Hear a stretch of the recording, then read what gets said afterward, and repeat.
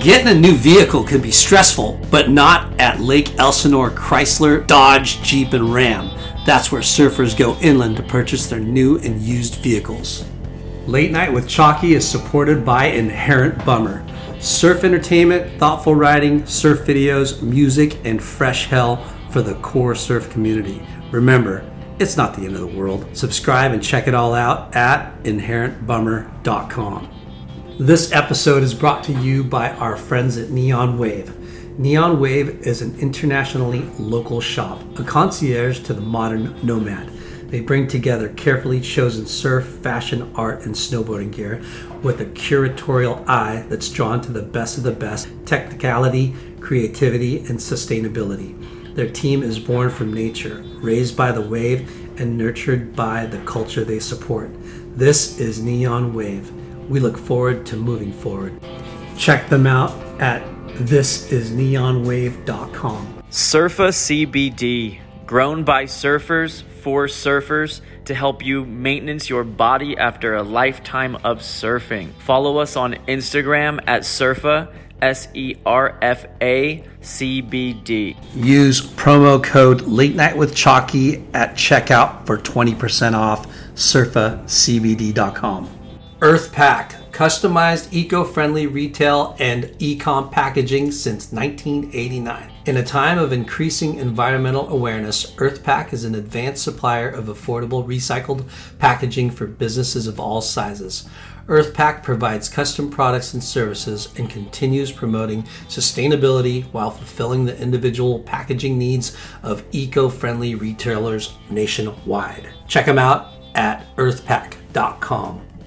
Friends and family, brothers and sisters, welcome to the Late Night with Chalky podcast.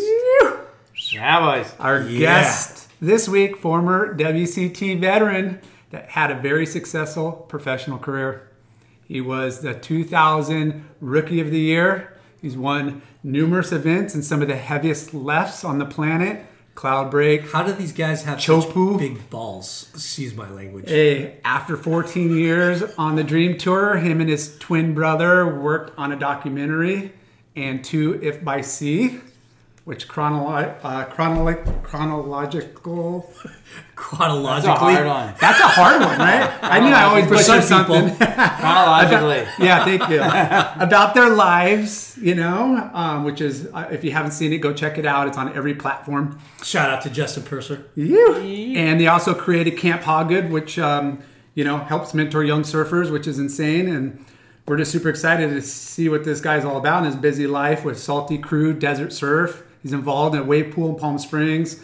Other stuff, I don't know. We're going to find out. Let's hear all about the day in the life of the better looking and better surfer of the twins. Damien, not the douche guy. DAMO Hobgood. Thank you. Can I count myself in? Damien. Thanks. Hey, if we had your brother, I would have said the same thing. He's better looking and a better surfer. Dude, he's got hair. Yeah. This guy's got hair. What are you saying, bro? That's what I'm saying. Yeah. Dude, I do We're with the better looking Hobgood right now. Dude, don't worry, I do the same with Hear that, CJ? Yeah. Don't worry, I do the same thing with my kids. I'm like, you're my favorite. I'm like, really? No, so they let me. You're my favorite. Hey, Dad, you said I was your favorite, but then you told that to him too. I'm like, yeah, That's what you do. That's what you do. Yeah. Well, thanks, Bud, for coming on the show, man. Yeah, no, I'm stoked. Thanks Super for stoked. inviting us. It's kind of been a long time coming, right? Yeah. We've been trying to make it happen, and Yeah, busy lives, and we have no shortage of guests, but it's just timing, like just scheduling the hardest part of podcasting, I think. Yeah. Is it? Wow. Okay. I don't. You guys are gonna have to help me with that because I don't know. I'm not like a podcast guru, but Neither are we. I do. Okay. Perfect. Perfect. But March is our 3rd year. Yeah. Wow. Yeah.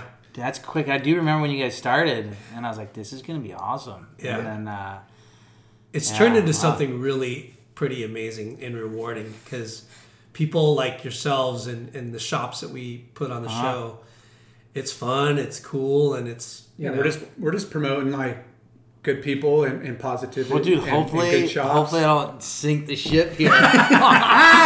Dude, I was doing great, and Damien got on the show, and dude, I don't know, ratings went down. Hey, this is where you plug sink or swim, bro. Yeah, sink or swim. Exactly. So let's start at the beginning, man. Satellite Beach. Take us back to the origins of the Hobgoods. Yeah, Satellite Beach, Florida. Kind of a sleepy little beach town, and I had CJ, obviously my twin brother, another sister. Oh, no, excuse me, one sister. And my dad loved surfing. My mom loved the beach. And it was just like, dude, what do? We're in this small house. We got to go somewhere. Let's just take him to the beach. Yeah, let him run amok all day. Yeah, kind of no different than you guys or probably what a lot of parents do today. Yeah. Got to keep them busy. Was Satellite Beach like a surf town, surf community? It wasn't. It was more like a retirement, kind of like old. A little more sleepy. Little super sleepy. Everyone kind of left in the summer. We had some snowbirds in the winter, but it was a small town. But I mean, it was and it was a barrier island, so we were on the beach, and then right behind us was the river, the Intercoastal Waterway, so we could fish all day. We could surf if there was waves, and that's just kind of what we did. Yeah. And how were the waves? It was pretty bad. It was. You didn't realize that because Grom, you think it was probably fun every day and kind of cool. Yeah, I mean, not really. I do remember going like, "Gosh, when are we ever gonna get waves?" But then probably maybe the beauty in that was we started traveling at a really young age. Parents hooked you up? No, dude. I remember it's so funny. I don't even know how my parents thought this was, or they're like, "Yeah, it's fine."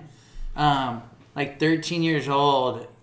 Going, hey mom, we're gonna go to Costa Rica with some friends, and we're gonna go all summer. And she's like, okay. And I'd be like, gosh, how'd you guys let us do that? And they'd always be like, well, you guys had each other. Yeah. And I'm thinking dude, I don't know if I'd let my 13-year-old just be like, hey, we're gonna go to Costa Rica for a couple months, and I'll let you know when we'll come back. Yeah. And be like, okay, cool. Those were the good Different old times, days. huh? Yeah. So backtrack though. Your dad surfed, right? Your dad surfed. He got you guys into it, but is the other brother is your older brother? No, so he's technically my older brother, even though we're twins. Yeah. And I have a younger brother who I think's maybe 4 or 5 years younger. Okay. And then a younger sister who's... So you two are the oldest of the... Yeah. Okay. Yeah. And so you were introduced to surfing by your dad, right? Now, do you remember what kind of board he got you on? Well, I remember in the beginning we used his old boards, and it was... there was one was a single fin. Achieving a gorgeous grin from home isn't a total mystery with Bite Clear aligners. Just don't be surprised if all of your sleuthing friends start asking, what's your secret? Begin by ordering your at-home impression kit today for only $14.95. Bite Clear aligners are doctor-directed and delivered to your door. Treatment costs thousands less than braces. Plus, they offer flexible financing, accept eligible insurance, and you can pay with your HSA FSA. Get 80% off your impression kit when you use code WONDERY at Byte.com. That's BYTE.com. Start your confidence journey today with Byte. The spirit of performance is what defines Acura, and now it's electric. Introducing the ZDX, Acura's most powerful SUV yet. Crafted using the same formula that brought them electrified supercars and multiple IMSA championships, the ZDX has track-tested performance that packs an energy all its own. Unlock the energy and order yours at Acura.com. And the other one was this a fat plug of a single fin. We kind of messed around on those, and then somehow he got one other. Somehow someone found a board and something. It was a 3-fin board, tri-fin. So we're like, dude, this is the one. And then we were kind of messing around with that, and then randomly one day, and it's so funny. I don't know how he did it. But he went and bought a new surfboard, and I don't know for brand new or used. Brand new. It was brand new, and he bought it for CJ. And he came home and was like, dude, check this board out. And I just started crying. I was just in tears, just gutted. How could he buy a new board for CJ and not me? This is crazy. And really... It was clearly his favorite. Yeah, clearly his favorite. But I was... But, looking back on it, was just basically, dude, he didn't have any money. And somehow he must have just had enough money. And he was like, dude, I think I can get one board. Thinking we would both be stoked. Yeah, share it. Yeah, and I was so gutted, and I think he felt so bad that he... So wait, did he come home and say this board is for CJ? I don't know if he said it was for CJ, but CJ just, now that I look back, I don't think my dad ever said anything. Yeah. CJ just claimed it. He's like, this is my board. Thanks, I'm older. Dad. Thanks, Dad. Thanks for my new board. This is insane. And my dad was probably like, and then he just probably saw me crying and then he felt so bad. He's like, okay, let's just get in the car. I'll go get you one.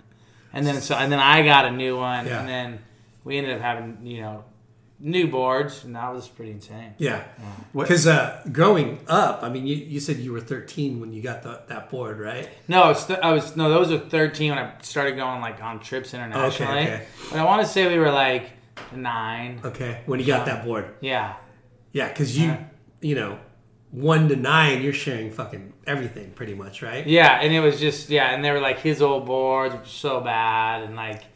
Yeah, and you can't share, you can't really share a board. No. Yeah. Yeah, you can't like, hey, you go out for 10 minutes and then I'll go out for 10 minutes. No way. Yeah. No way. Yeah. We made it work, though, somehow. I don't remember.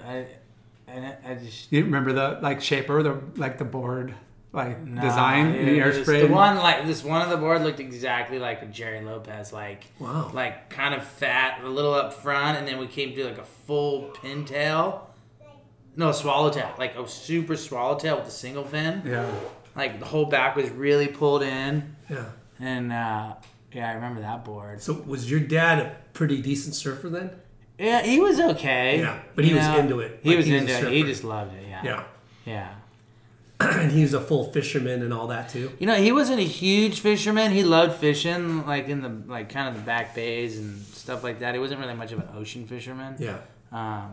But I don't know. We just he became we called him like river rats, like because we'd just be like little rats running around a little dinghy and playing in the water and sounds like a good life right there, dude. Sounds like a fun you got all kinds of activities. I'm visualizing it. It's warm. You're pretty much in board shorts. And you're running around. You got water all surrounding you. They're Huckleberry Finns, pretty much.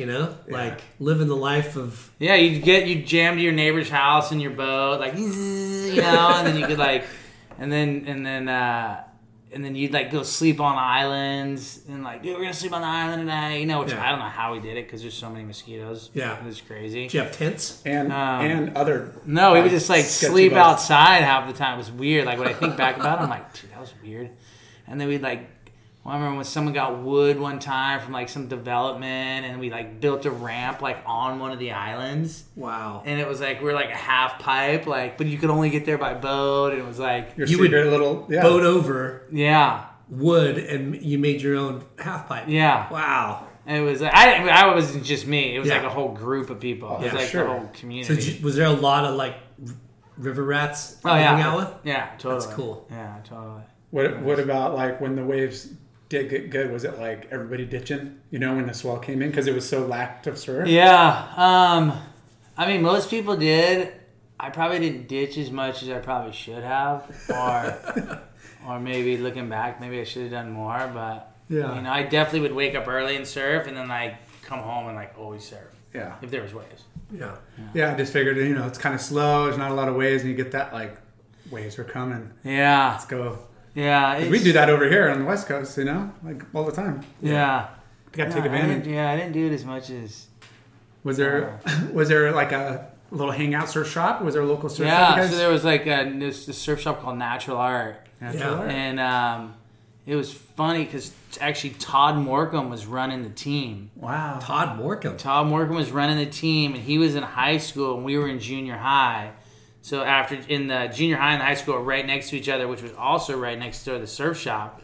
So that we'd come to the surf shop, we'd run like surf practice, full surf practice. Todd Morgan was running the show, and it was a really good time. And then we'd come back to the surf shop, and then I remember like needing some things or like wax or something, and they'd be like, "Hey, look, if you clean all the glass, you sweep up, you vacuum, like you guys can get some wax and some stickers and stuff." And be like, "Killer, it's easy." Yeah, let's do that. That's what we used to do. Sponsor type. Oh yeah, I don't know if it was a job or sponsor. I don't know what you could put it under. Like we I mean that surf shop culture, that life of like getting those stickers waxed. You're putting the stickers on your book bags, your freaking refrigerator, your skateboard, anywhere and everywhere. And it was just like... Todd Morcom was ripping back then too then, right? Yeah. Oh, I mean, sure. Really, really good. So he was one of the guys you guys were like, whoa, that dude's like going to be pro. He's in the magazines. Yeah, and I think it was something how like I think he could get off school early if he did this ran the surf team or something, and it was like so it was kind of like he had an angle. He had an angle, and it was a really good time. I mean, Yeah. it was, and you know then we'd go back and hang at the surf shop and just be little shop rats. And Yeah. it was really fun. Because he was sponsored already, right? Like Quicksilver? Yeah, I think he was so. already on Quicksilver? Yeah, I think so. So, who else was? Any other who else pros? was there? Like any other pros that you guys looked up to? Yeah, or? I mean, obviously the you know when the contest would happen, you know the Lopez's would always come over. There was you know Josh Wilson was really good. There was a guy named Chad Oxner that was really good. There's even a guy named Mike Lee who actually lives down the road now that surfed with us a lot. It was really good. There was I remember maybe just because it was me, but I remember it being like a really, really good group of people. That's cool. And it was really hard to beat them. Yeah. Yeah. So, like, you know, we always talk about how Florida has produced so many freaking Good surfers. world-class surfers, big wave chargers, tour, you know, rippers. How does that happen? Yeah, I mean, the only thing I can think of a little bit was, like I said, like we were traveling at a young age. Yeah. So That's what Lark keeps... Yeah, we were bringing up. exposed to, like, a lot of different waves at, like, a young age. Yeah. And so I think a combination of that and just really trying to, like, just really take advantage of everything. Like, if there was waves, you were always taking advantage of it. So Yeah. you had somebody like Morcom to look up to, and when did you guys start surfing contests? Well, we were kind of surfing the contest at like around that time too. You know, we probably started surfing like 11 or 12 and maybe like 10 or 11. I can't remember, but right around that age. And then Were they ESAs or NSSAs? yeah, it was ESAs and NSSAs. Yeah. Yeah. And there's a fucking ton of kids, right? Yeah. Well, I don't know if there was a ton, but there was the kids that were doing it were pretty dang good, I thought. Yeah, because I mean it's like the whole coast, you know. So it's not just your local town event. It's now when you get into those events, you're with the best of the best all the way up and down the coast. Yeah. Yeah. So you're seeing guys that you don't surf with every day, and when you get together at an event, you're like, whoa, shit, that guy wasn't like just in a month in between contests, like you see people like step up or fall off. And, Yeah. So who was your guys' first sponsor? So our first sponsor was G&S. Wow. Nice. Natural Art. I don't know, those kind of stand out. I think those were the first sponsors, kind of Natural Art. Was it like a package deal? The Bros? Yeah, I'm sure Between- it was. It seemed like most of the beginning sponsors were that. So who won their first contest? CJ or I don't even Damo? remember. I have no idea. Yeah. Were you guys in the finals together quite a bit? You know, as later on, for sure. And maybe in the beginning, I don't quite remember, but yeah, I think we were. Yeah.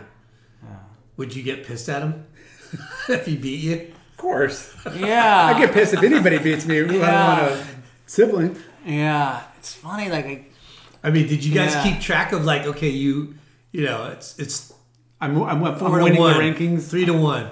yeah, you know, it was weird. Like, I can't really remember that so good. I know it happened, and I know that we were, but Because that's probably your biggest competition was your brother.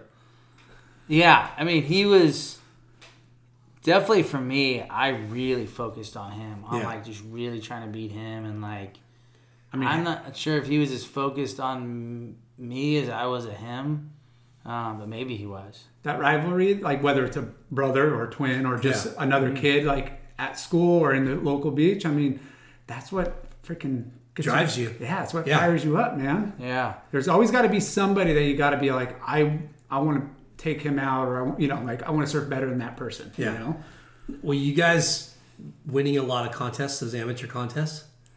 I think when we got a little bit older, like not in the beginning, like not like we were definitely not in the 12 and under, and even 13 and 14. I don't know if there was like a lot of winning. Maybe there was a little bit, but as we like kind of got like 15 and 16, I think there was a bit more winning going on. You're coming into your own. Yeah, I think so. Yeah. Do you remember, like, how long did you ride for GNS for? Not that long. It was like maybe like, I don't know, 2 to 3 years, and then Billabong came in and picked us up. Ooh. Yeah, I think I remember seeing photos of Billabong. Yeah, I forgot about that. That was when like the both of you. Yeah, Paul Gomez was running the team, and yeah, it was kind of the team to be on. And those guys were like, you know, the Lopez brothers were on there too. The Lopez brothers were on there. They were stacked. Yeah, it was a cool vibe for sure. It yeah, was super cool. Now, did you want to ride? Was that your first choice? Do you remember? Or did you want to ride for Quick because Morecambe rode for Quick? Or you know what? I can't remember. I'm a little bit older than you, but those were the two brands. Yeah. You were either on the Quick, team or the Billabong team, and after the best kids were on those two brands. Yeah, that was the two. Yeah, I mean, I did feel like Billabong was the brand, the best brand. I thought. Yeah, and so I don't know. It's maybe they had a team that I liked better, or that it was just the guys. Or they had Mark Accalupo. Of course, that was the brand. But you also need to have like a local hero too. No, I'm just saying, looking up to a guy on a team, for sure. Yeah, like that. Yeah, But I know the Quicksilver was insane too. I would have been stoked with anyone because obviously, Kelly was quick. You know. And I do vividly remember like when Kelly, I think he hit 18. And he signed like a big deal with Quicksilver. The $1 million contract? Yeah. Well, no, this wasn't the $1 million. This was when maybe he was only 17. I don't know, but it was like basically I remember the word on the street was 3 figures, so it was over $100,000. Yeah. And everyone at that time, everyone was like, "Dude, it's 3-figure contract. It's crazy, dude." I know. And I'm like, "Whoa, dude, that is pretty gnarly." And then I was like, "See." Look, you can make a living off surfing. Look, and because at the time, everyone was like, "Dude, it's a hobby. You can't do it." Yeah. All the teachers were like, "What are you doing?" And you're just like, "Ah, whatever."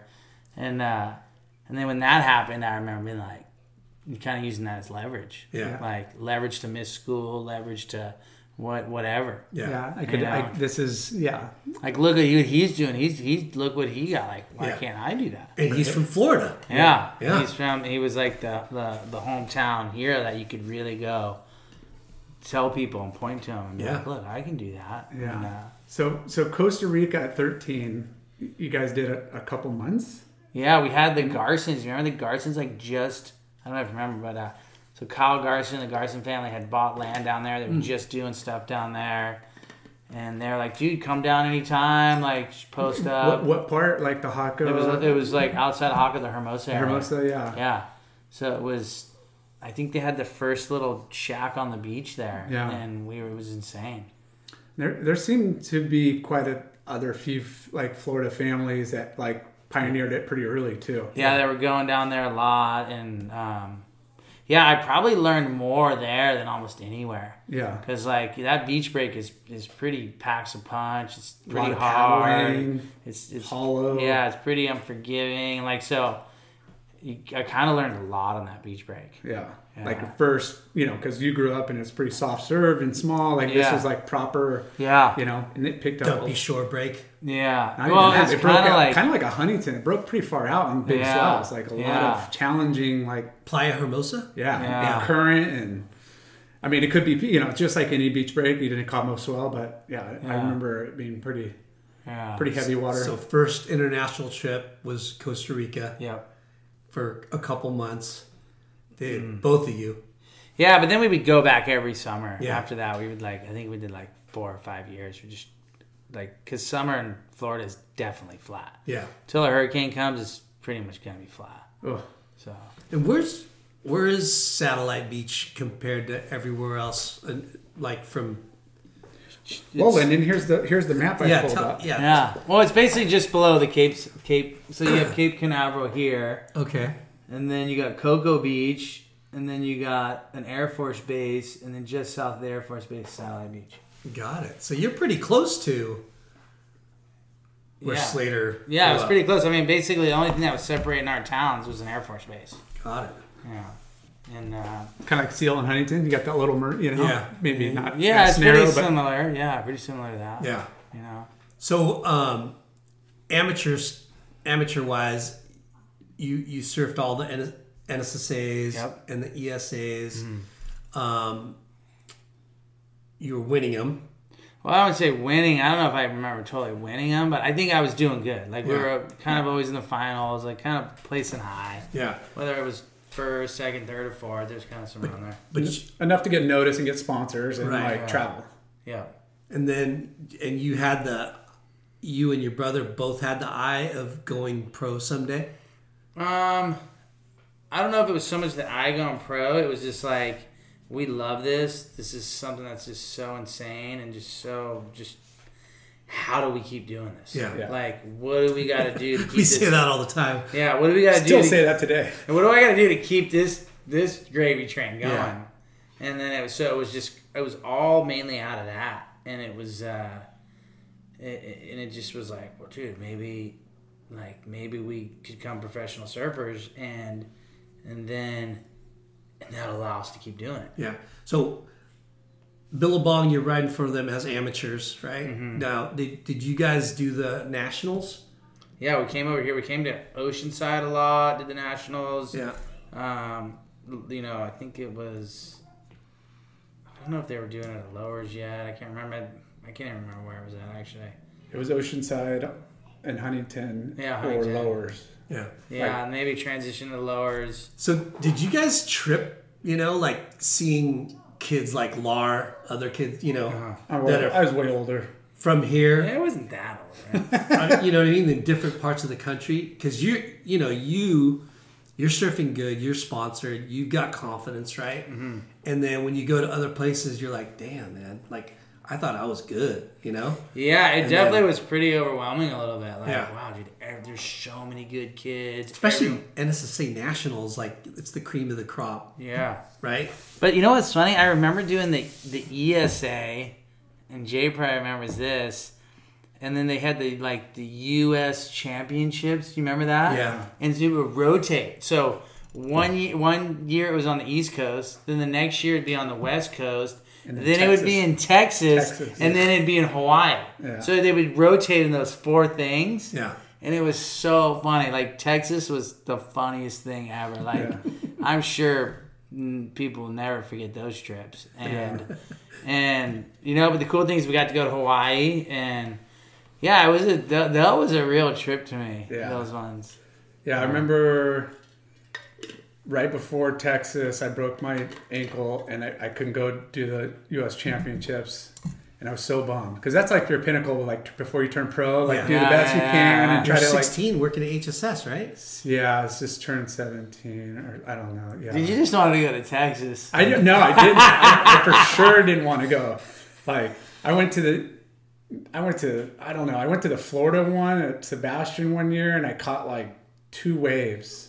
Like it was sunny and killer. Yeah. And then this like 5 minutes before my heat, the wind picked up like 20 knots. A black cloud came and it just did this like crazy storm during the 20 minutes I'm out, and then it just passed by, and it was like, and you're just did that just happen? I just went out and completely, totally different conditions than the rest of the day and got hammered and freaking lost. I was like, so when did you start making your treks to Hawaii, and did you do that like every year? Or? We did, because at the time I went surfing for Rusty. Went from Billabong to Rusty, and then it was awesome. Rusty was sending us to Tavarua. Then they got, then they ended up renting Jerry's house at Pipe. Were you guys still amateurs? Yeah, we were still amateurs. It was like, we're talking like 15, 16. Yeah. Damn. And then we're going to. So you didn't ride for Billabong that long? No, it didn't seem like maybe 2 years. Or something, and then. So then we got on Rusty, and then... So, sorry to keep interrupting. Dude. What? It's just interesting, Yeah. like the Billabong thing, right? And then, like, who hit you up from Rusty? That was Peter Tonnen. Peter Tonnen was running PT. he The Rusty just team. started running. Well, it was Darren Brillhart, and then I think then they had PT come on, so it was Darren and PT, and obviously Rusty, and then they're like, hey, let's do something. And we're like, yeah, that'd be insane. Look, we're gonna go to Tavarua. Because Billabong had a huge team. Yeah. And we were from Florida, and it was just kind of like... You're the small fish in a big pond. Yeah, and so we're like, dude, I think we can do some rad stuff with Rusty. Get more exposure, go travel. Yeah, and so they were sending us there, and then and the really rad thing is, dude, they were sending us Hawaii, and they'd rented the Jerry Lopez house, like, right on the thing. And at the time, like, none of the companies were renting on that beachfront. It was like they would, I think Volcom still had something down at V-Land, and they would like kind of no one would really pony up for the really good house, and no one was living like right there. And dude, those are some of the best times maybe in my surfing life. Dude, I bet. Like 15 years old. Yeah, at Pipe, but like just the North Shore in general, you typically surf like the spot that's right convenient in front of you because it turns on, it turns off. Yeah. Like it might be super crowded and there might be a window, like how many sessions have you just... And this was kind of before like cams were like cool, and even even before like everyone knew the swell or like what the wind was exactly going to do. There wasn't really like as much forecasting, and no one was really even kind of into it, even if there was. So you, like Jay was saying, you're right there. And I remember like so many times, like the wind getting weird or something happened, and we would just sit there all day, and then all of a sudden it would like turn in the evening, and we'd be like, let's go. And we had like a lot of windows that I just don't think, I probably know for a fact I'll never get again. Yeah, some of the best barrels you've gotten in those little probably short windows where you're out the days where there's 200 guys out and everybody's going for the shot, but it's the minute that hour before like sunlight, hour right before dark, midday. So when did you guys start surfing big waves in Costa Rica or? Well, it was kind of in Costa Rica for sure, but then because but I don't even know if Pipe. We're talking Pipe, and you're young, 15. You're 15 fucking years old. And you're staying at Jerry Lopez's house right in front of Pipe. Yeah. And you're expected to surf Pipe. Yeah, for sure. But I think it was more just like, hey, look how crazy these waves are. Like, we might never see this again. Like, dude, let's just go out and see what we can do or see how we can fare here. And it was kind of more on the premise of like, if we never get to come back here again, like how bummed we would be that we didn't even try. Yeah. And so that's what kind of fueled. I know that's what fueled me. I think it fueled CJ too. Would you guys sit there and like watch it and go, I don't know, man, like. Well, it would kind of be more like we sit there and watch it, and then someone would finally break and be like, "Dude, I'm going out," and then you're like, "What, dude? He's going out." Like, guess I'm going out. And then like get on board, and you'd be like going out, and then like you kind of hear heckles on the beach, like, "Dude, it's too big," or "What are you guys doing?" And so you're like, so your ego would kind of get a little shot down, like, "Dude, is this stupid?" Like, I don't know, like, I can't let my brother go out alone and like show me up. So then we just end up being like, nah, whatever, and just go out. Yeah. And it ended up being sick. Because, for all surfers out there that won't ever He's talking about himself, but he's saying all surfers. just shut your mouth when I'm talking to you. But dude, like, think about that. Like, not very many people in this world can experience pipeline like you guys have, right? And like when I think about pipeline and I think like the experience of that, right? And even the lead up to that, like, okay, you Rusty picks you up, and one of the big perks is going to Pipeline, staying at Jerry Lopez's house on Rusty, right? Yeah. But then you're gonna order boards for Pipeline, right? Uh-huh. Like that would be a trip to me too, because you're like, you're ordering boards for pipe, like They a 6'6", a 6'10", you know what I mean? But Rusty would probably already have those, like, hey, we're making a bunch of boards for you guys, like. Yeah, they definitely helped us out, Yeah. this is probably what they need. Yeah. Let's just make these boards. But in my mind, they're not going that second reef pipe. They don't need anything over 6'10". but you know what I mean? Like, all those things that you have to think about, being a new surfer to pipeline. Yeah, but you already have that notion of, like, if you're at 15 and you're considering being a pro and you're going that, you're expected to go and at least charge, maybe you're not, maybe you're not going to be a standout, or maybe it's going to be difficult to catch waves, whatever. But if you don't go do that, you could pretty much just write yourself off. Yeah, you're done. Yeah. Like, which has happened probably. Quicksilver, like my early years of Quicksilver, they say the same thing. Like, dude, if you don't go charge pipe, or not pipe, but just North Shore, then, like, you're not going to be on the team. Like, that was their MO to all the guys. Yeah. But yeah, and that was a motivation for that was kind of the motivation or whatever, but it was never CJ and I's motivation. No. Just take advantage of the... Dude, I got to take advantage. I might never see Yeah. this again. They might never invite me. And that was what kind of initiated us in.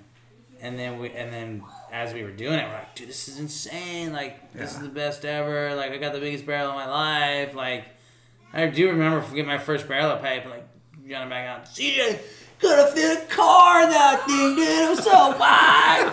And, like, really? Yeah, dude, you got to get in there, dude. And it was like, just, and then, like, yeah, I remember... Yeah, it's just... I mean, I vividly remember one session. It was actually funny. It was like spring break right now. We went to Hawaii during spring break, and we didn't even totally know. Like, we're just like, oh, just go over there. And there must have been some, like, bombing late swell. And it was, like, too big most of the day. And then we're like... And we kind of saw it almost clean up, and Michael Ho was out. He was the only one out. And he was surfing, like, second reef. Like, dude, Mike's out. We got to go. I guess it's good. And second reef, you said? Yeah, it was like he was surfing second reef, but you could kind of tell the swell was coming down a little bit. And we paddled out, and it, like, still to this day, like just perfect pipe. And it was like, and Mike came in, so it was like CJ, myself, a guy named Kenny Kozak, another friend who'd come over. Maybe one other person, I can't remember. It was like I can't remember, but it was just like, and just trading waves and just like there's just maxing like perfect pipe. Wow. And it was one of those sessions that will never happen again. And I just was like tripping. I still trip on it today. Did you guys get any like beef with anybody over there? Or I mean, of course, there was probably always something a little bit, but we came from Florida. I felt, and maybe someone will say different, but, we always treated everyone with the utmost respect. We understood the rules. We understood how it worked.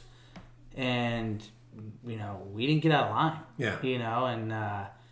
you showed respect and got respect. Yeah, and it just knew, like, hey, look, like... We knew that, hey, look, if we're out surfing and the boys paddle out, we paddle in. Yeah. We're not, most people would be like, oh, dude, we'll just hang out. I'm like, nah, dude, because what if I accidentally get in his way and he's pissed? I'm going in. Like, these guys want to surf. They crumble away, you get in the path of paddling. Yeah, accidentally could happen. And we're like, we're not going to let that happen. We would just go in. And we understood the rules. We're like, watch this, dude. Someone's going to do something wrong. A fight's going to break out. Something's going to happen. All the boys are coming in. And, dude, we sneak back out. And we'd be like, dude, it's a salmon. All the boys come back out. Get out of here. So you know how to play cat and mouse. Dude, yeah. You just kind of, and, like, some people just would, like, wouldn't know the rules and wouldn't. And it was, and, dude, and when we first started going out when we were young, dude, it was a scary time, but an awesome time. Yeah. Because it was, like, it was regulated. It was extremely regulated. There was fights all the time. Anyone who remotely got out of line, remotely did something wrong, was like, they were sounded. There was no one. We miss those days. And there was no one getting away with anything, And you know, and you know, I'm not saying it's the right thing or whatever, but I'm just saying, hey, everyone knew the pecking order. They knew where they were in line, like what their position was. Kept things safer. And if you got out of line, you paid the price. Yeah. You know. Yeah. Sometimes you wish some of those things could be in place still. Yeah. It's a little community. There's a lot of regulated. Yeah, it's a little tight piece of coast. Yeah. You know, and it gets packed. What was your first shot in the mag? I don't know. I think there was like a little cutback shot of like me at like Sebastian Inlet or something, like doing a little cutback or something. Was Sebastian Inlet still good when? Yeah, it was really good. Was that like the lowers, right? Like if you had a weekend or. But see, I mean, that was a cool thing about it. Like I learned the pecking order at Sebastian Inlet. Like, dude, it was like Crawford, Fudge, Coon, Mojado. Like, dude, and it was like, dude, if you got on, you were never gonna surf even near the peak again. Yeah. And it was like, okay, like, oh, this is how it works, and like. Yeah, and those guys are freaking relentless, dude. They were like... Dude, I remember one time one of them, like, ripped my leash off and paddled my board so far out the back. You got grief there? And it was like, no, someone was like... I don't know what happened. The guy was, like, over me, and he paddled my board so far out the back and left it. And I had to go get it. I had to borrow someone's board and go get it. And there was, like... fish jumping and sharks, and I'm like trying to get my board. I'm like, I'm gonna die out here. Manatee like, pops up trying to. Dude, I was fully traumatized for like at least a year. Just being what like, did you do wrong? I don't even know what I did wrong. I don't remember what I did wrong. You're probably ripping too hard.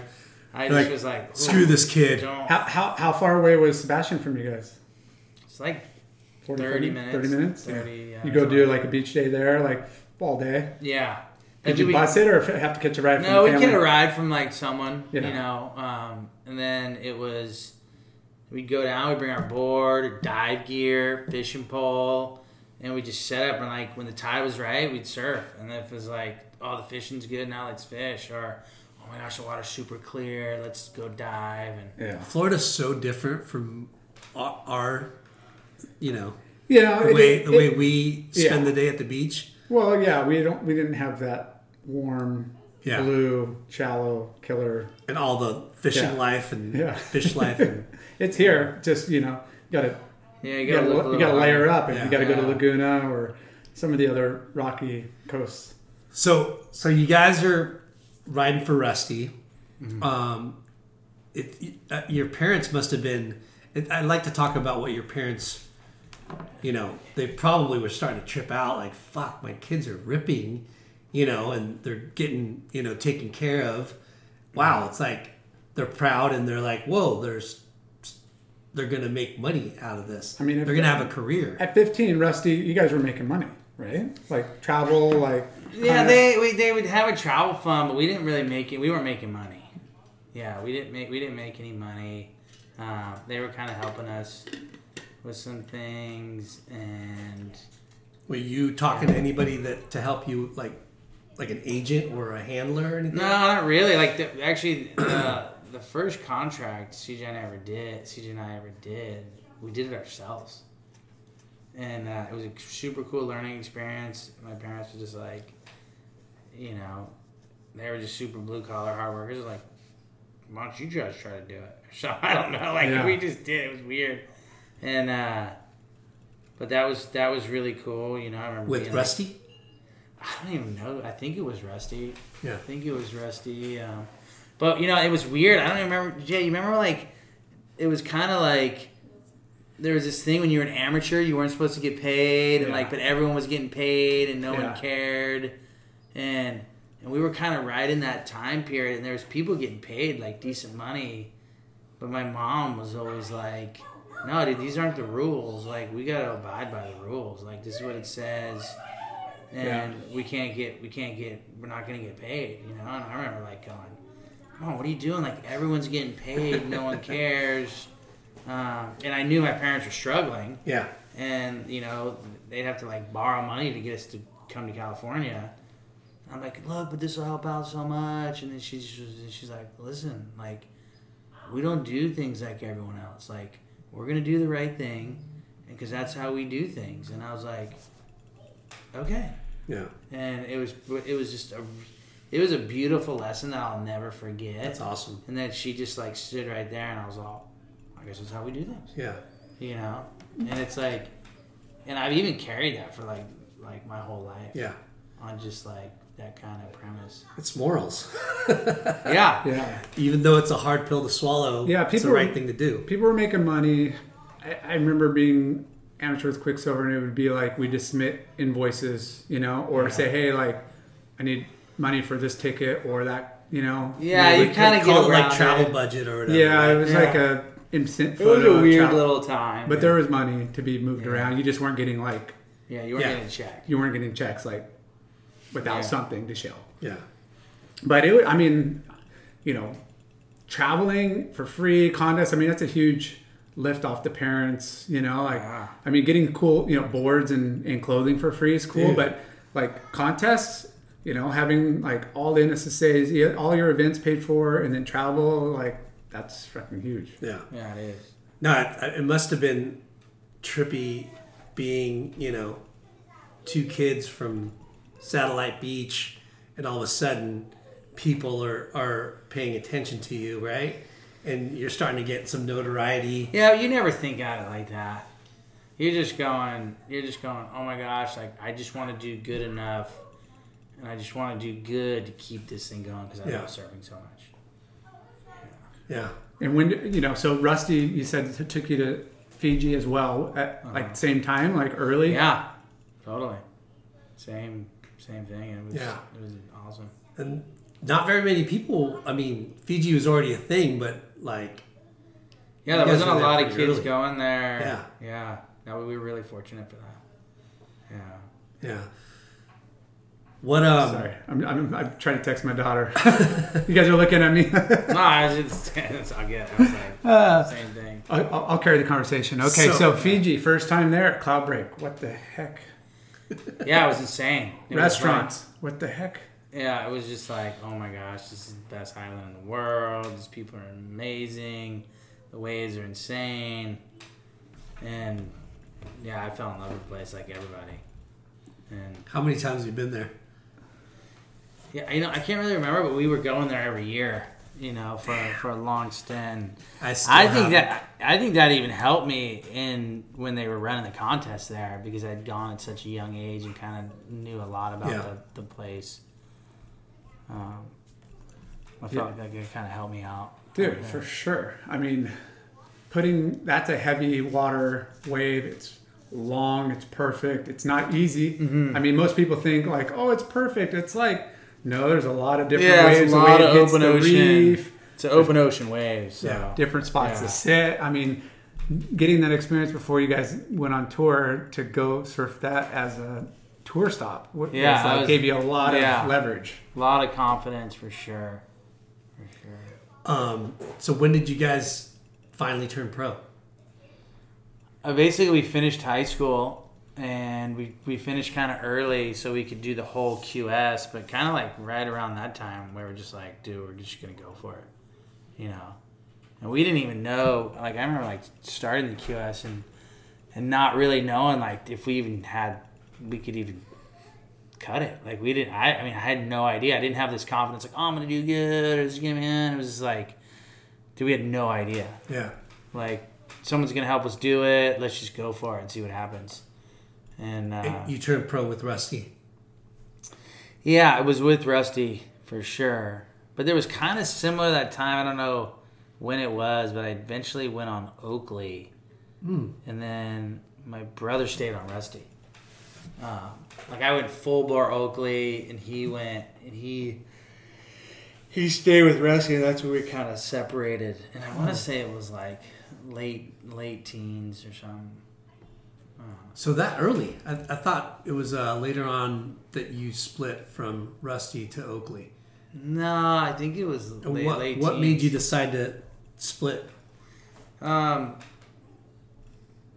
it was... I mean, I'm sure there was a lot of different factors, but it was mainly, there was just like, you know, as you come into your late teens, like I think the individuality and just wanting to be yourself comes to like a pinnacle in your late teens. You know, I mean, just kind of look at every late teen and they're like, you know, they're probably going to get about as rad as they're going to get right around that time. Yeah. Which is like, basically, I just want to be different. I'm my own person, and I don't want to be like anyone else. Yeah. And so I think that was probably the biggest catalyst on, like, I just want to, like, look different than my brother. So I think that was probably what pushed it more than anything. I mean, I kind of remember the media kind of blowing that up a little bit too, right? I mean, I think that's when Jay got his name, Late Night. What was that around, like? What year was that? 17? 96. How old were you? I don't know. I'm 40, almost 48. So Early math there. Long time ago. So I'm thinking it was like the same thing. It's like you're just trying to, like, you know, make a name for yourself. You're just trying to be your own individual, Yeah. And I think that's why we're like, dude, we got to go different. Like, people can't tell us apart. They're getting us confused. Obviously, let's change sponsors. This will help us out. Yeah. This will kind of like fix the problem. So he stayed on with Rusty. You went to Oakley. Did you change boards? You got like... You know, I still was riding some Rusties, but the logo was like obviously smaller towards the back. But then I started riding other boards too. Yeah. You guys were on Bill Johnson's for a long time, right? Yeah. Yeah. So Bill was a shaper for Rusty, Yeah. but then kind of did his own thing too. Yeah, so he was shaping for Rusty. You know, was shaping some really good boards for us, and then kind of as we started like kind of going our separate ways, and we were still getting boards from him, and then he just kind of did his own label, and so yeah, I mean, we kind of ended up like kind of going a different way from Rusty, but I mean, dude, they did a lot for us between PT and Rusty. They really helped, you know, catapult our career and kind of allowed us to kind of get on the stage to at least prove ourselves. Yeah. And that's all. That's all you want. That's all you want, and it benefits them too. Like, they're investing in you guys, and it's like, man, that's what you got to do. You got, you know, hopefully we made the right decision and got the right kids that are gonna, you know, blow up. And we had I don't know if you remember Mike Schumacher. Oh, Shuey. Yeah. Shuey was doing it. Shuey's, I think he was doing I think he was more like art director. I forget his title. He was a VP of marketing, I think. Yeah, maybe that's what it was. Yeah. So Shuey was doing it. He had some really good ad campaigns, and he was, he was part of the mix. Yeah. And we actually posted a picture. Yeah, that was cool. That was one of his visions. Yeah, totally. But it's funny because, you know, Rusty at one point in time was one of the biggest brands in the industry. Yeah. You know, like... They were dominating. I mean, when you said Quicksilver, Billabong, you know, Rusty was right there. Yeah. You know? They kind of, when the times he was talking about, they weren't as big right then, but as we got older, as it grew, they did become a lot bigger. Yeah, because they've had, like, amazing surfers. And, you know, they're one of the first brands, too, to kind of really promote the different, you know, skateboarding and hey, remember they were doing snowboards? Yeah. They were making snowboards. I think they were making wakeboards. Yeah, it was crazy. Yeah, the RDOT was iconic, and it still is. But they just started maybe stretching themselves too thin. Yeah, let's focus on, you know, what got them there. You know, did you and your brother still travel a lot on the tour? Like, when you first started getting on the QS, did you guys... Yeah, we were traveling together. We were just really trying to figure it out. Yeah. And you went pretty quick. You didn't have to do the QS. Yeah, I went pretty quick. So CJ made it the first year, which was crazy. You know, because we didn't even know where we would fall. And then he made it. I missed it out by like a couple spots. And I was definitely pretty gutted because I was like, oh, he made it. I didn't make it. And everyone's going to forget about me, and no one's going to remember me. He's on Did you tour. blame your dad for buying him that board? I don't know who I That's what I would have done. I don't know who. I think I blamed myself, actually. But then I put a lot of pressure on me to make it the next year. Like, heck yeah. A lot of pressure. Like, if I don't make it the next year, I'm done. Like, and I don't know why I put so much pressure on myself, but I did. Yeah. Yeah, because, I mean, it's not, you know, build points, build, like, you know, ranking. I mean, there's a lot of events. I mean... Yeah, you just never know how it can go. It's not... No. The best surfer, like, doesn't always win. It doesn't always qualify. Yeah. You know, and so it can be Hear tricky. that, Lyndon? Yeah. It's not about always qualifying. Yeah. That's how he measures me up, dude. You never made the tour, dude. You got a couple shots in the bag, dude. You're all right. But you got on after the second year at QS, and then, I mean, your brother had a decent year first year. Yeah, I mean, well, actually, the first 3 contests, he got dead last. And I remember thinking, like, dude, maybe he's not cut out for it. Like, he's just, like, maybe we're not cut out for this. Like, he's not good enough. And then the 4th contest was Tahiti, and he got second to Aki. Wow. And I remember going, dude, we can do it. I know we can do it. He did it. I can do it. Yeah. You know? So it was always that kind of like, if he did something good, I knew I could do that. So then it made me, it kind of like gave me kind of like a shot of confidence, even though I didn't even earn it. But I was able to kind of use his success to kind of fuel my confidence, which would help me out a lot. So I did do a lot of that. Yeah. Yeah, dude, you're right. I mean, you know, for sure you're on par, you know, with the ability and everything, and it just takes a little encouragement, a little, you know, like, oh, you do that, you know, if you did that, I could do that. I mean, watching him get second to Aki at that place is like, I mean, going from 3 last to that is freaking huge. Yeah, totally. But you made it on the next tour, or I next made year. it the next year, and then so CJ and I were back together, and you got Rookie of the Year. Yeah, and it was kind of cool because it was. I felt like if we would have made it the same year, we both couldn't have got Rookie of the Year. Yeah. And then the next year, so he got Rookie of the Year the first year, and then when I got on tour, I got Rookie of the Year, and then the year that I got Rookie of the Year, he got Most Improved. Sweet. And then the next year, I was able to get Most Improved. So there's like those couple of awards are kind of really you can only get like right in your first couple years. Yeah. So I felt that was cool that we didn't get on at the same time, so we were able to get those. And if we were on at the same time, only one of us would have been able to get it. I didn't realize that. Yeah. Things happen for a reason. Yeah. Yeah. So that was cool. Yeah. And then I mean, it's such a different tour. I mean, the contest. That's when it became a dream tour, right? Yeah, like the locations from the QS, it's grind. Like you said, you're going all over the world, surf crappy beach breaks, or, you know, there's some good spots. And you go to the dream tour, and you're surfing like... Yeah, but even at first, it wasn't... I don't know if it was like... It kind of like... all of a sudden almost became the dream tour, like kind of maybe like our second or third year in. But it was going that way. Yeah. And then it really became that, which was cool. Yeah. I mean, I was just going back as I was on the WSL looking at, you know, the contests, you know. And it's like, oh man, I forgot that contest was on tour that year, you know, because you could go back into the archives and look at all the results. And I was looking at like, I'm like, DACA and there was a lot of like just cool, unique like destinations. That was when Rick Curl started doing the search, and every year they were going somewhere different. They ended up sticking to Portugal after, you know, many other spots and stuff. And totally. Was, I mean, when was the first time to Tahiti? Did you do the QS event there? Yeah, I did. Well, did you remember? Yeah, you the remember? Boat. We got the boat got the drunk captain or no. So you remember it was the first year, right? You remember the first year that was the drunk captain, and it was small. Yeah. And I missed the first year. But then, do you remember the second year? It got like... Remember the second year was giant. You know. Yeah. And I was dead. Yeah. And do you remember paddling out that morning? Dude. You remember the paddling out that morning? And it was the first time I think anyone had seen it that big. And I was in the boat like crack of dawn, and I had a 6'10" Xanadu. Or 6'11". It was just whatever. And I was like in the boat, and all I did was see white water, and everybody's like, "It's big."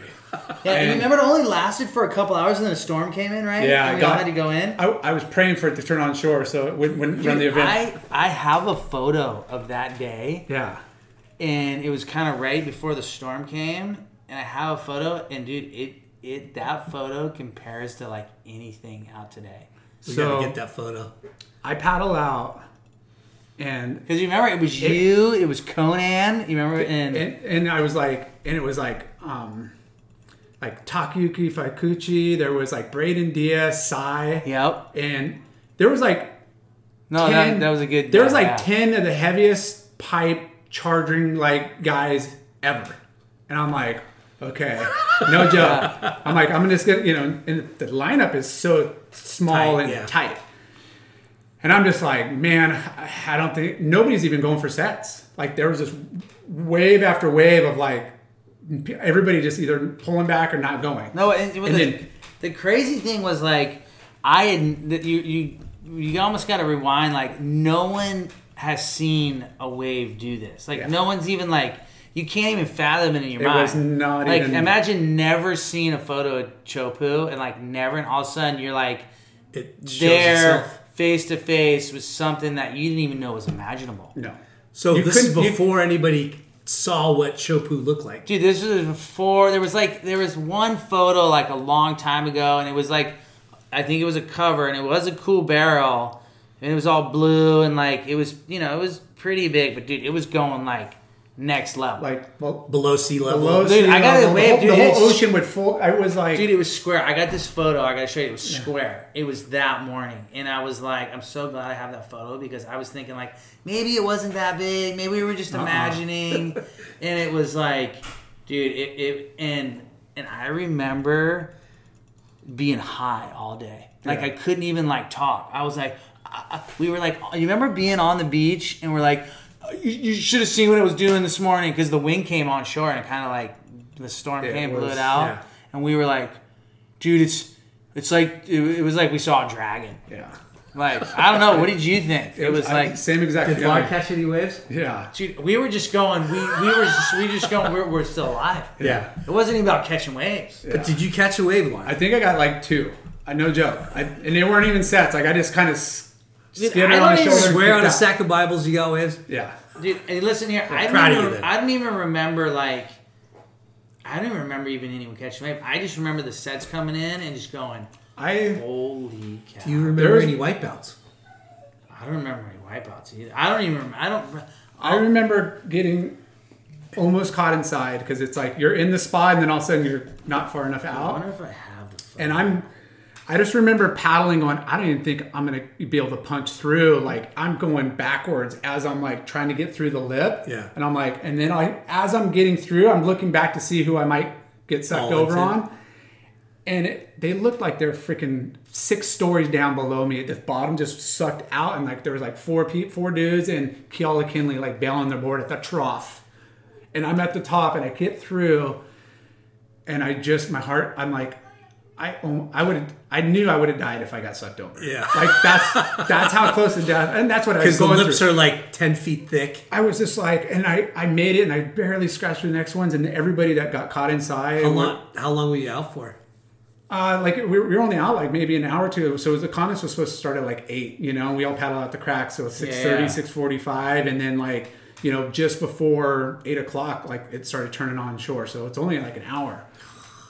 But yeah. That's the scariest. But like Keala Kinley got like, I don't know how she freaking survived. She's a freaking psycho beast that just was charging harder than any girl I've ever seen. But she got filleted for sure. Well, if I could pull that, maybe I'll have CJ if he has it. But if I could pull that foot up, you would shred. But it was, that mutated square, no back, below sea level. No, I have a photo, and it's actually this one wave, and. I can't tell who all. I can tell like this. I'm kind of in this one spot, like right on top of it. Yeah. And even to this day, it was one of those ones that was like just a bomb. And for some reason, the way the lip fell, it was like square. It's like one of the most square ones I've seen. Oh. And it's all dark because that storm was just about to come in. Yeah. And it was. And I'm so fortunate I have that photo because it's like. I was thinking back, like, dude, was it really that gnarly? Maybe I was just tripping. And the photo, like, nah, dude, it was the real deal. Because there was a couple days we got out there. It was like, proper Hawaii, like 6 to 8 foot. And it's like, oh, this wave's perfect. Yeah, it's not an easy wave to read. And, like, then you got the kick out issues, a little gnarlier backside than front side kicking out. This day was like, this isn't even the same spot. This is not even like the same wave. And then the next morning was when it dropped a little bit. Yeah. And that's when everyone was like, I think this is doable. Let's just see. And it was like, it was it was kind of like the session that I felt like almost kicked it off. Yeah. It was crazy. Yeah. And then it was an insane trip because like we were with Conan Hayes. We were all like together and we all thought Conan won and he didn't win. And he stormed off stage. And dude, did you jump in the car and go to the airport with him? Were you in that little car that time? And we were like... I don't even remember. I don't think so. Maybe. I think you were maybe, dude. We were all staying together. We were all together and it was like... And he walked straight off stage. He was so pissed. Yeah. And we like jumped in the car and drove to the airport. I was like a grom. I was like, okay. Yeah. Who won it? Kobe. Kobe ended up winning. Yeah. Alberton? Yeah. And it was... it was just one of those circumstances where they threw two high scores at the earlier of the heat. Yeah, and then Conan went next level and got these bombs and just went on waves that people weren't really going on the whole comp. So then they blew the scale out and they had nowhere to go, and he clearly won. Yeah, they already gave Kobe a 10 and a 9 something. Conan It was just a really bad circumstance. Wow. Yeah. Yeah, and he was But he clearly won. And dude, I think that might have made him so bummed on the whole system that I almost didn't know I almost just think he was over it after that. Never recovered. Yeah, I mean, you look, there's other circumstances where that's happened to people, and you look at Machado, he didn't get the injury wild card, and he was like, yeah, I'm done. Yeah, I'm supposed to be, and everybody kind of go, not everybody, but in those situations, I think it definitely jaded him for sure. Yeah. So heavy though.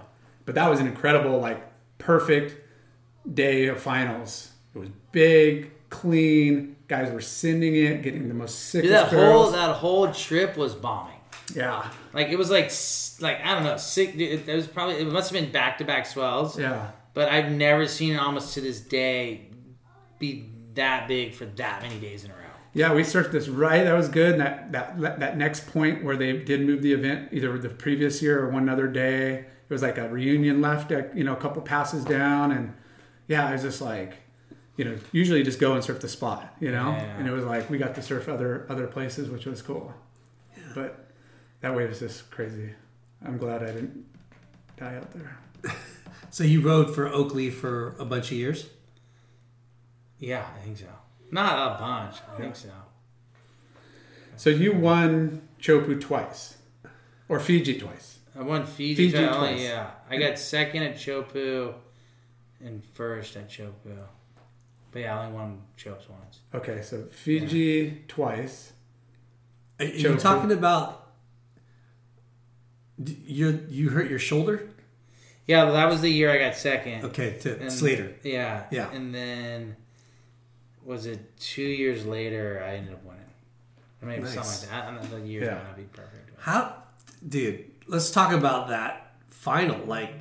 That was a big, perfect, dreamy final, except you got hurt on the first wave? Yeah. That was definitely a hard one to swallow, but kind of looking back, I took a lot of wipeouts that day. I surfed a lot. I was really fatigued, and I had a really, really good wave in the beginning, and I had a long barrel, and I thought I was, when you come towards the end of the reef, you either got to come out or you got to pull through the back because it ends up closing out. Yeah. If you're in it too long. And it was one of those ones where I just felt like I was in it for so long that I had to come out, or I was going to get too close to the end of the reef and I wasn't going to have an opportunity to come out. So I saw this little doggy door, and I tried to come out the doggy door, and the lip perfectly landed on my shoulder. And then when I hit the water, it just popped out. And it was also because I was so fatigued. My muscles were really fatigued. So. Has that ever happened to you before? No. Yeah, I've had shoulder problems before. That has happened before. Before that? Yeah. Yeah. Same shoulder? Yeah. Bummer. So it was kind of I kind of knew right when it happened. Yeah. I was oh, gosh. That's such a bummer. Because the waves are perfect, Oh, it's right? perfect. Yeah. Yeah, it was perfect. So it wasn't giant or anything, but it was like It was oil, yeah. glassy, Yeah. and like dreamy like conditions. Yeah, like 4 to 6. And Slater, you gave Slater the contest, and what, a half hour of just him solo? Yeah, it was. I mean, there's not much you could do, but I know, but No, I did think I was like, oh no, I bet I could do something. I mean, so I was like, hey, let's go in, let's put the shoulder back in. I'm gonna come back out and surf. So we came in, and unfortunately, my muscles were so fatigued that instead of like clamping, most of the time your muscles will like clamp down, and it's hard. Yeah. My muscles were so fatigued that they didn't even clamp down, and so it was not that hard to put it back in. And so they put it back in. I was like, cool, I'm going to go back out. And I went back out, and he'd already had 2 10s. And I was like, well, I guess I'm not surfing. And I was like, well, I'm not going to beat 2 10s. I was like, this is, and I had the opportunity. I should have stayed in that barrel. I think I could have made another section, came out. I probably would have had a really, really high score. I don't think his waves that he was getting 10s on would have been 10s because I felt like that wave I had was actually like a really, really long one. Yeah. And I think it would have changed the whole thing, and I could have had a chance. I'm not saying I would have won by any means, but I could have given myself a chance. So that was kind of a bummer. I love the replay of like how special our minds in surfing are, how it works. Like here you are describing like every part of the wave. There's one more section, the lip, Yeah. And it felt like, yes, like it's burned in your memory. Like it's right there. You could draw on, know. And it was 20 years ago. Well, it's incredible because it's historical. Oh, for sure. Right? Yeah. Like, it's a bummer that but you made it to a final against Kelly Slater, and unfortunately, you dislocated your shoulder, right? But it's something that's, not in just your mind, but, dude. Everybody. It's engraved in everybody. Millions of surfers. Yeah. Like, I'll never forget it. Yeah. And one thing because I am such a pussy, I trip out when I talk to people like you and knowing that you're from Florida, small wave capital of the world. It doesn't mean anything, though. It does mean something. It means a lot, dude. It's trippy to knowing your reputation and your prowess in the fucking biggest caverns in the world, how that happens, how you develop the skill, the courage. I think I just love to get barreled. Yeah. Gosh, dude. Yeah, I love to get barreled too, but there was one day at Baja Malibu.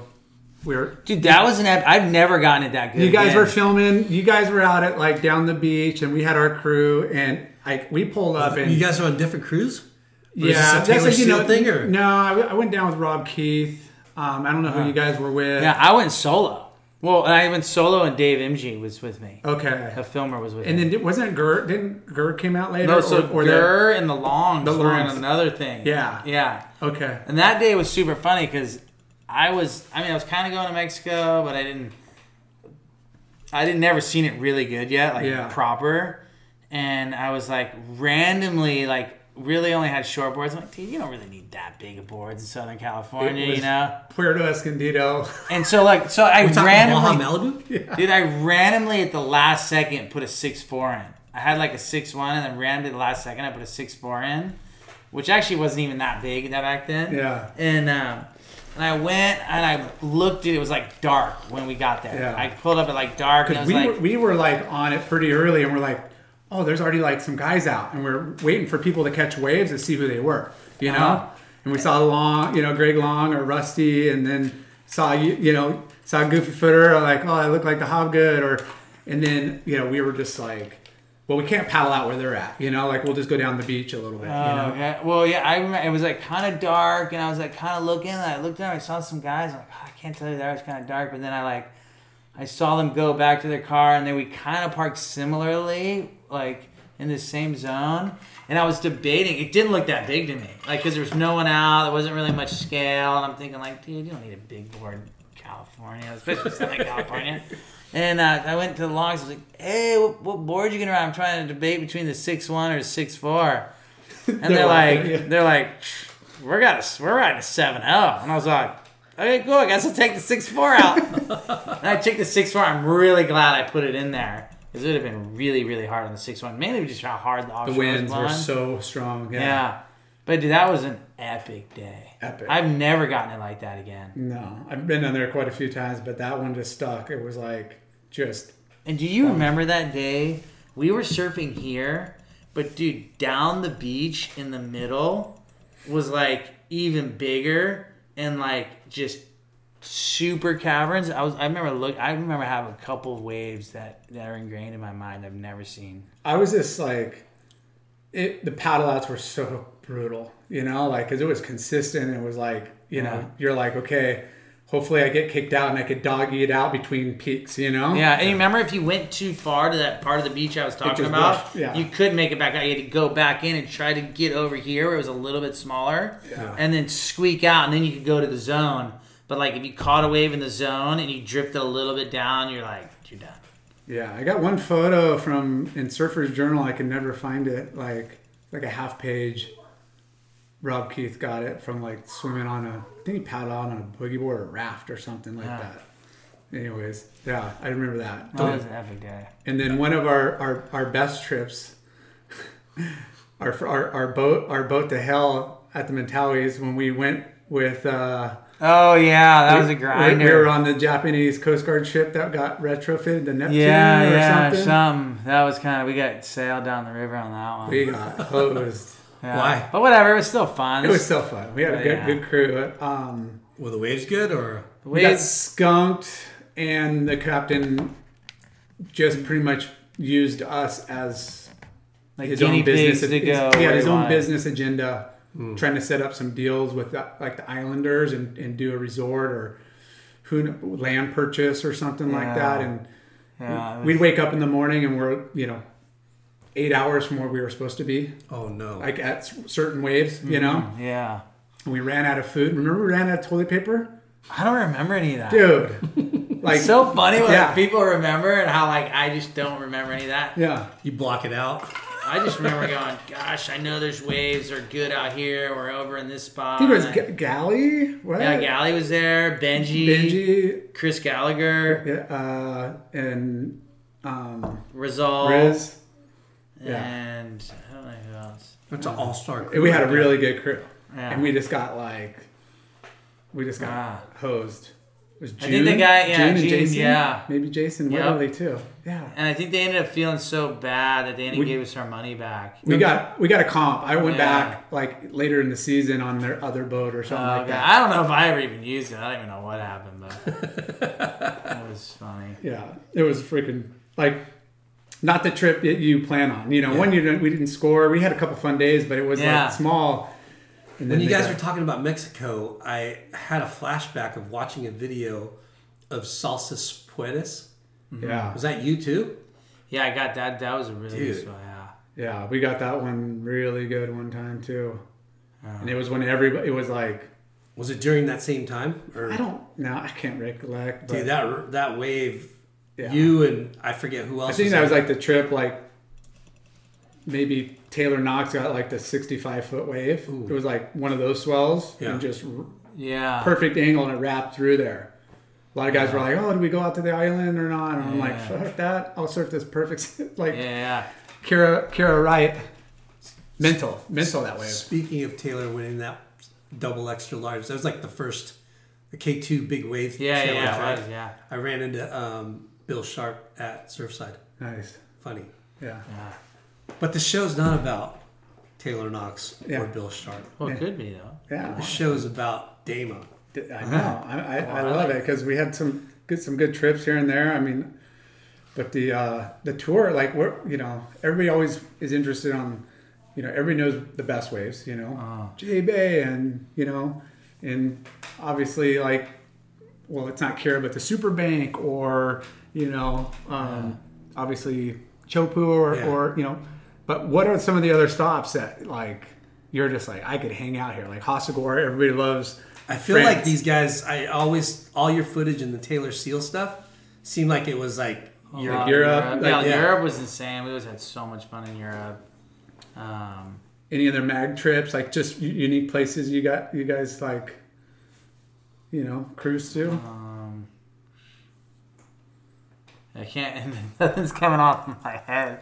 I was tripping on how hey, you switch sponsors. Hey, this I can't remember a lot of those, but I can remember details of heats, like you were saying, how I could have done this and I did this, and how I could describe that like it was yesterday. But a lot of these questions you're asking, I have no idea. I just when you brought up Morecambe earlier, I did a trip with Morecambe to some islands off of Portugal, this big wave, kind of Toto's. Was that Madeira? Yeah. Yeah. And that's a crazy fishing area. Crazy. One of the few spots you can get not that you could ever catch them, but dude, there's it's so 1,200-pound yellowfin, freaking bluefin, swimming right off the coast. Yeah, it's in this That's cavern. the magazine that Brian Rogers gave. Yeah. Yeah. That's in that zone, I think. Yeah. Well, that magazine is that trip that you're talking about. Yeah. Yeah. And we had that French Laurent. Laurent. Yeah. Laurent, Yep. and Laurent used to live in Florida too. and then Danny Mojado, I think, was on her trip. Yeah. And He lives in Okinawa now. Does he live in Japan? Yeah. His wife was Japanese. And Morecambe, me, and Adam Rapogel. Mm-hmm. And it was fucking killer place. Yeah. We scored killer waves, and we're making wine, and it was just one of those places where you're totally, dude, I could come back here, and it's so off the beaten path. I mean, it's kind of known for surf, but it's Yeah, it is way more known now than ever. Yeah. I remember Alaska being really memorable for me. Really? Yeah. That's what cool. part of Alaska? I don't know exactly where, but it was just rad. Fishing, Who'd surfing. you go up there with? It was with Salty Crew. Oh, nice. And it was, it was just pristine. And pristine. You're just surfing. These snow mountains are just high as can be. And it was just a trip, And then we're heading home, catching big halibut. And it was cool. Yeah. It was really cool. I mean, there's some spots where you just go just for the wave, and then there's some spots where you could score or not, but the experience, is and so there's cool. bears and freaking just yeah, it was really cool. Yeah, it was really different but cool. Yeah. 543 with hoods and booties. Yeah, and but gloves. even it wasn't that cold though. I've heard that. It's a certain time of year they get this current from Japan, and so it's not crazy cold. It was. I'm not saying it was warm, but it wasn't crazy Mid-50s. cold. Yeah. Was it Tofino or somewhere? Oh no, that's Alaska. Or Canada. Here in Alaska, yeah. That's awesome. So great. Josh Moldkoy goes. Yeah, he's done a lot of stuff over Yeah, there. he does a lot of Alaska. Yeah, Molkoy. Got fucking rips. totally. But you did the tour for 14 years? Yep. Can you believe that? That's a fucking long time. Yeah, but it goes by like that. Yeah, That's life. Though. Yeah, for sure. Yeah. He I remember he used to trip on, when I got on tour, I'd be talking to Shane Besher or something, how long you been on tour? And dude, 10 years, man.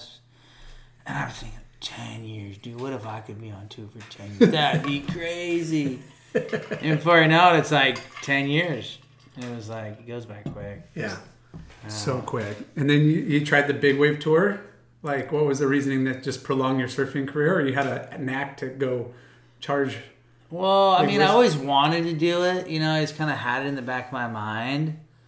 But then as I was doing it, I realized that I got some issues. And I'm really just basically like a drug addict. I was dude, I'm not going to do these drugs, but I'm going to use these drugs. Yeah. And I'm totally good now. And I was realizing dude, you got to stop. Yeah. You got to stop. You're chasing it for the wrong reasons. I'm chasing it for the wrong reasons. I'm having troubles hanging it up. Yeah. I'm trying to semi-stay in there, and I just dude, I got to stop this. Yeah. And I just went... Because I mean, if you look at Snips and Gurr and a handful of the other guys that went to tour and had a resurgence on big wave, but they were just, I mean, that was their life. They're chasing swell everywhere around. Who would the have planet. thought that too? That those two guys would have been big wave guys. Well, Snips always was. I mean, he's always charging, and Gurr too. Wasn't Not really not to showcased. the extent that what they did. All that. You know they, what I mean? They took it a whole new level. Because like when you're talking about big waves, you know, obviously it's Mavericks, it's Jaws, it's not Nazare. I don't even think Nazare is part of the deal yet. You know, like Todos, like Chile, like, Porto. those places are. I mean, have you surfed Mavericks? Yeah. A bunch of times. Yeah. And you liked it? Yeah, it was insane. It was insane. He got high as mofo out at Mavericks. No, I didn't. I never did any drugs. No, I'm just saying, Yeah. like you're using it as a as a way. Yeah, like, you yeah. got- Well, no, it was really kind of like, you know, like, and I know I can understand why those guys do it, dude. It's hard to stop. Like it's like Adrenaline, huh? Yeah. well, adrenaline. Like for me, I kind of realized like it was like this performance addiction. Like so, it's like basically like, oh my gosh, like if I perform and I do cool things. If I win a contest, if I catch a big wave, then everyone's like, dude, that was insane. You shredded, whatever. Yeah. Acronyms or whatever you want to use. And I realized it's like, well, like that's basically how I'm finding my self-worth. And I was like, dude, like even though I had my, my religious side, and I thought I had a lot of my identity in Jesus Christ and this stuff. I realized like when I got off tour, I was like, dude, I have all my identity in surfing. And so it was like, for me, it was like, they're like, oh yeah, you got a midlife crisis. I'm like, what the hell is a midlife crisis? And I was like, what's that? It sounds super weird. And I was like, oh, midlife crisis is another name for identity crisis. Yeah. I have an identity crisis, and like, and the only way I have any self-worth in my identity is if I go surf. Yeah. And so And then get the accolades of the magazines or the videos. whatever. or It's basically the a praise. performance addiction. Yeah, yeah. And so it's like if I go perform, then that's how I get my self-worth. And so I can't even stop. And so, and in fact, surfing at big waves was just a worse version of that. Like if I go get a big wave and I get spit out of a barrel, then that'll fix everything. Then that'll make me feel good. And so that once I kind of started unpacking all that, I was all, dude, I gotta stop. Yeah. I gotta stop all this. And in fact, I didn't have to stop surfing big waves. I just had to stop doing it in front of anyone. Yeah. Or in front of the camera, or just for doing it for all the wrong reasons. Yeah. And it's like, I mean, you see it. I mean, you see every athlete go through it. You know? Every It's athlete, yeah. any sport, anybody that has been put on that pedestal and or spotlight. even like a big business guy. Yeah. You know, of like, dude, making these crazy deals, doing that. That's like a high, like, you know, and all of a sudden all your self-worth and identity comes in from like, oh, dude, like, if I don't put these deals together, if I don't do this, like, I feel like I'm nothing. Yeah. You know. That's funny. We haven't really talked to anybody about that. You Yeah, know? we talk about the transition after Yeah. surfing, but yeah, you touched on a topic that is like, it's more prevalent than people know. You Yeah. know, like that identity crisis. Oh, dude, it's and- like it's an addiction like Yeah. no other. Yeah. I mean, ask Kelly about it. yeah.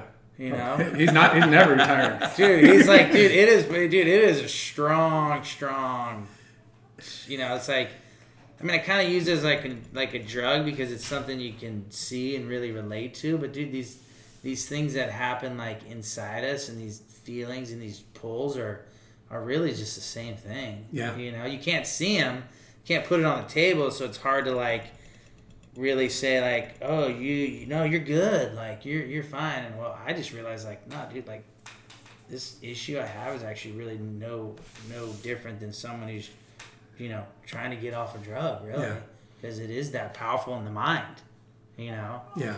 Man, I miss pro surfing. Laura wants to get back in the jersey. You know, like just Call balls are up. work and life is stress. It was so easy to, you know, traveling. And Those and are the surfing. easy stresses, right?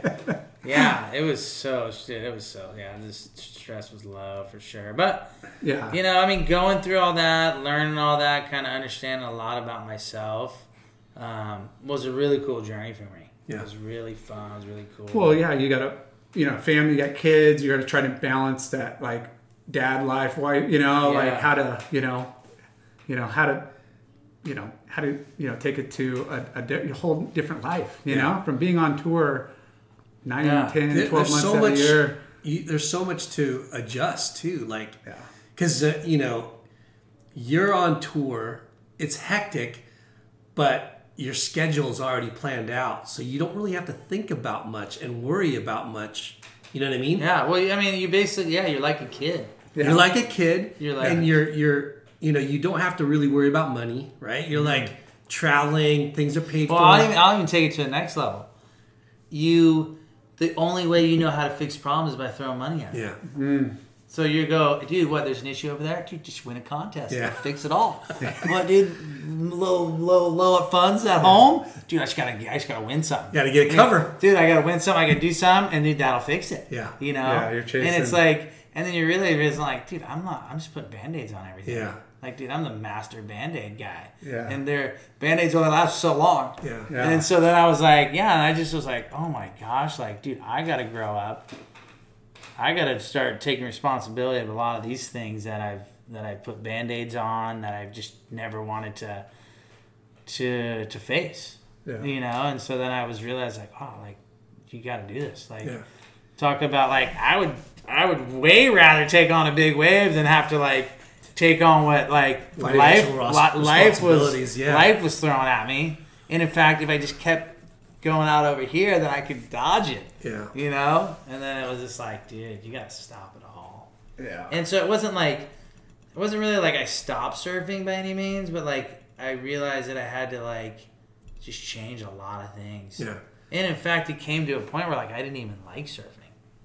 And I didn't like surfing because I only viewed it as like an exchange of like, okay, if I go surf, then all the wrong reasons. I'll get, if I do, the waves look good, I bet I can get some shots, or I bet I can get some clips, like, okay, I'll go surfing. But if I'm not going to get anything, like, if I'm not going to get anything out of it, then I don't really want to surf.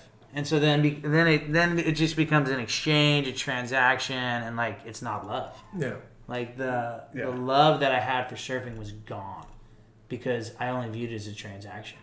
And we do that in life all the time too. Yeah. Like, we could do that with our wife. We could do that with like anything. Like, dude, hey, Work, if you kids, do this, sports. this, then I'll do this, and you're like, wait a minute, that's a flipping transaction. That's not love, you know. And so I realized with surfing, I was like, dude, I can't do anything in the industry anymore. I don't want to get any job in the industry because I love surfing so much and I want to fall back in love with it that I have to look at it as like, what can I bring it? Like, what can I offer it? What can I give back to it? And then that'll help me fall in love with it again. Yeah. And I love surfing more than ever now. So you quit surfing the last I thing wouldn't was say I quit surfing. Some just have. professionally, contest, competitive. Yeah, totally. Yeah. So did you fall off tour, or you kind of just retired? Like, what was that last year? Well, definitely for me was my daughter was 9 years old, and I was like, oh my gosh, like you kind of think like 16 years old, they're kind of out of there, Yeah. you know. Yeah. Cheyenne. Oh, see, that's how good they listen. Cheyenne, what you doing, sweetie? Good. You doing good? Yeah. Okay, love you. You.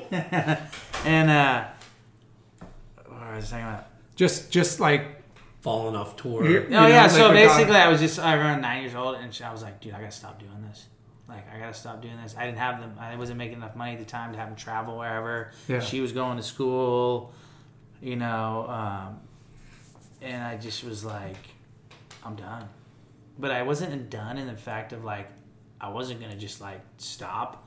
I was gonna go collect the checks. Yeah, you're gonna be more a lifestyle surfer, still work for the brand. No. So I was just so my last year on tour, I was like, dude, I'm just gonna show up and collect checks on like because if you show up. So the last year on tour, I was like, dude, I'm done. But I never wanted to let anyone know that I was done. I didn't want to be that person. I was like, this is my last year. You know, I didn't do the CJ thing where I wanted the freaking dog and pony show on the way out. Yeah. So I kind of just like didn't say anything. I was like, dude, I don't want anyone to know. I don't want anyone because basically I was like, dude, I'm done with this because if I stay here any longer, by the time I get done, my daughter's not going to know who I am. And my daughter's going to be like, where were you? Like, you were never around. I'm 16, I'm driving now, I'm gone. And now I'm getting back and like, hey, what's up? And so I was just like, no, I'm done with this. But so then the last year, I just basically went around and showed up to the contest and collected the checks. If I made it, I made it. If I didn't, I didn't. It was just going to be what it was. And then, yeah. Those are some of the scariest years because when you don't care, you actually do really well. And you know, like that's happened to some guys where it's like when you take that competitive, you know. When you let go. Yeah, totally. But I was actually just going, and actually the only thing I cared about was like wanting to be like super passionate about like whatever I was going to do. Like if I wanted to do like, you know, if I wanted to go like just do airs in the heat, I was going to be really passionate about like trying to win the heat doing airs or like whatever it was. It was just, I didn't want to like, I definitely didn't want to be like have no passion in what I was doing. So I definitely still put that on myself, but I knew I was like, whatever happens, I'm like. And what were your sponsors like when you told them like, hey, I'm going off? I never told anyone. Yeah, it's like that was inside. I never let anyone know that. Yeah, I never let anyone know that. Like, hey, dude, I get like, what are your sponsors gonna be like? How's anyone gonna be like? Yeah, dude, my daughter's 9, and I gotta stop doing this tour. I gotta grow up. It'd be like, okay, mental note. This CJ guy gets a pay cut. Budget, gets slimmed down next year. Mental. Then this guy's replace lost the CJ plot. on the roster. Let's just freaking cut him ties. You know, you don't really. I just was like, dude, I'm just gonna ride it out, but like mentally, I'm out of here. Yeah. And you ended your career with Oakley, the pro career. No, it was with Fox. Oh, Fox. Yeah. So that was a big deal too, right? Like.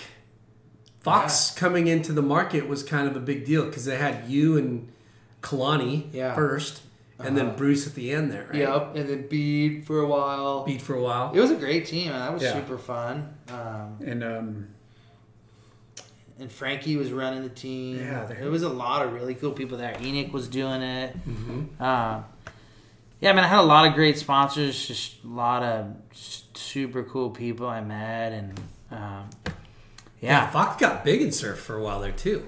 Remember? Yeah, they made a big push. They had a good team. Yeah. So and then you're home. You're Mr. Dad.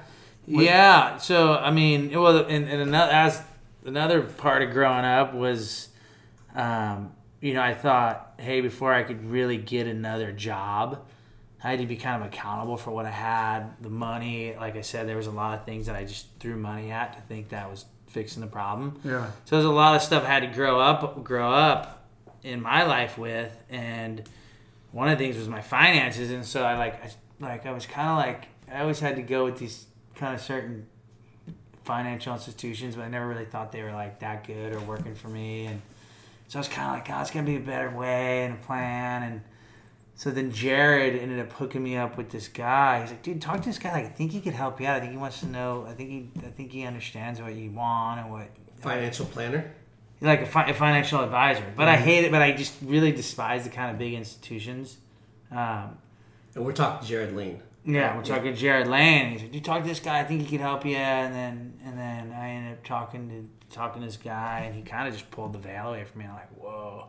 And then him and another guy worked together, and then they really helped me out. And then I was just like, oh, dude, this is like actually really what I was looking for. I think a lot of other people could use this help. And before I know it, I'm working for them. And I've been like 3 years in. Wow. And I help these financial advisors out. It's like a small boutique firm, and it's right up in Leucadia. And I drive just...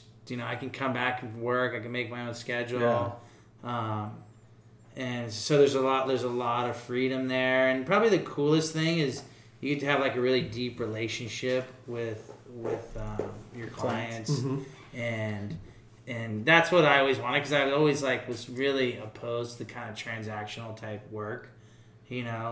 I really enjoy people. I really enjoy like a lot of the relationships I have. And you're doing a good deed. Like you're trying to help somebody become financially stable. Yeah, a lot of people are like, oh, you're going to do coaching and you do that. You're going to serve. And I'm thinking back, I don't know if that's that's kind of helping someone, but like, I I like really want to help someone like for like the long term. I just want to help them in like this little like, because I kind of felt like, dude, anyone could tell them how to do technique, or like you can almost learn it on the internet. I felt like, you know, so I was just like, that's not going to be really that fulfilling, and like, and that looks just like being on tour again. So I definitely don't want that. So I was just kind of, you just kind of really go to. Did you rep for a little bit though? No, CJ did. Oh, so I did take this one job for a little bit, and it was basically like, I took the most obscure job because I didn't want anyone to know who I was. I just wanted to be like, just the random Joe, and just like learn sales and learn how to like relationships with people when they were like totally denying you. And like, no, you can't come in here. Like, don't, like, we don't want to talk to you. You wanted to get that under your belt. You wanted to get that experience of hearing no, and we don't need your services or your product or whatever. And just kind of like grinding and just kind of like trying to figure things out. And, what was it? I was selling valves and fittings, like high pressurized valves and fittings. Crazy. That was in the movie, right? I think I remember. Yeah, I don't know. Was it? I don't know. Yeah. I think it was. Well, Yeah, I mean, because I remember that story. Yeah, and it was a great job, and it was actually Tim Curran's father-in-law. No way. A great guy. It was super locked. They were so rad to me, but it was a time where I just had to go like, dude, there's really a time in life that you got to go dig ditches. And it's like, dude, you're going to learn a lot. Yeah. You're going to hate it. It's not going to be glamorous. No one's going to know about you, but you got to go do it. Yeah. You know. And I mean, coming from a pro athlete at an early age of being, you know, you kind of had it easy. Silver spoon. Like you didn't really have to work. I mean, and again, surfing is a job. Like, you know, when you're getting paid, and whether it's contest or sponsor, you know, like it's stressful, but it's what you love to do. Yeah. And it's like, well, you're lucky that when you grew up with blue collar mom and dad, right? And they were Christians, right? And they taught you not to take money because you're an amateur, right? So those things that you were instilled early on have stuck with you. Yeah. And also didn't, you know, because pro surfing, right? Like you said, it's a job, but it ain't a job. You're like traveling the world, you know, eating the best foods. Yeah. You know what I mean? You're it's a party. It's a party. Yeah. And you're on a party bus. Dude, the ego's getting fed. The flipping chicks are talking to you. Yeah. The waves were good. You know, people are feeding the freaking the reality check of like, you know, coming to that party train coming to an end. But here you are, you're still like telling yourself you want to experience hardship through selling valves. Well, yeah, I mean, it's like there's just certain things in life that can only be learned through like getting your hands dirty. They can only be learned, like people will think, oh, I want to learn this lesson, I want to learn that. Like, oh, you want to know like what's like you're gonna have to go in the impact zone. Yeah.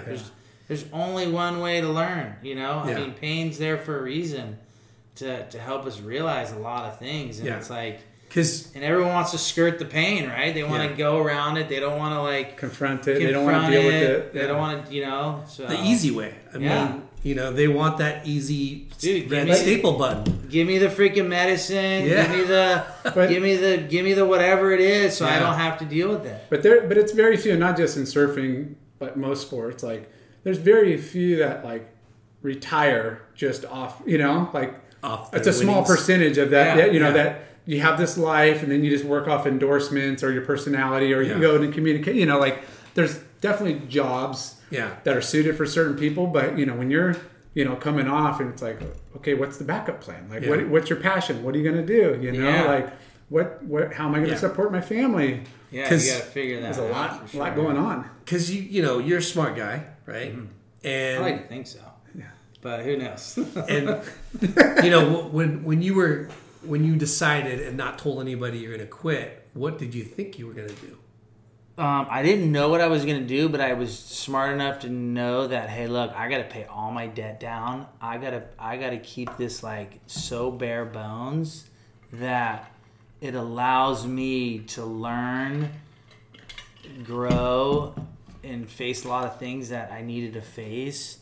And I did, and it wouldn't force me to go get another job. It wouldn't force Give me you a to little like flexibility, a little more freedom. It wouldn't force me to go in that lane that I was like, I gotta get out of this lane. Yeah. Because what happens is you like if you don't, and not everyone's able to do this, but I knew like I had to set these things up so that I was able to do it. Because if you don't set it up, you're just gonna go to the easiest thing, which is gonna be surfing. Yeah. Which is gonna be okay. I'm gonna get off and I'll go straight into like whatever marketing that surfing or team management, whatever it is that you could. Yeah, and I felt like, dude, I would just be trying to ride off my name or trying to ride off like these things, and I just would never learn the things that I needed to learn. Because to be honest, like you're Damien Hobgood, you could probably reach out to a dozen brands, and they would like, dude, we'll bring you in, and like you're a great asset to any organization, you know. But at the same time, you're like, that feels like another Band-Aid. Yeah, feels like another thing that I would just be trying to ride off. You know, my name. That's discipline, dude. That's you're talking a lot of discipline. Because like you said earlier, you have a big name.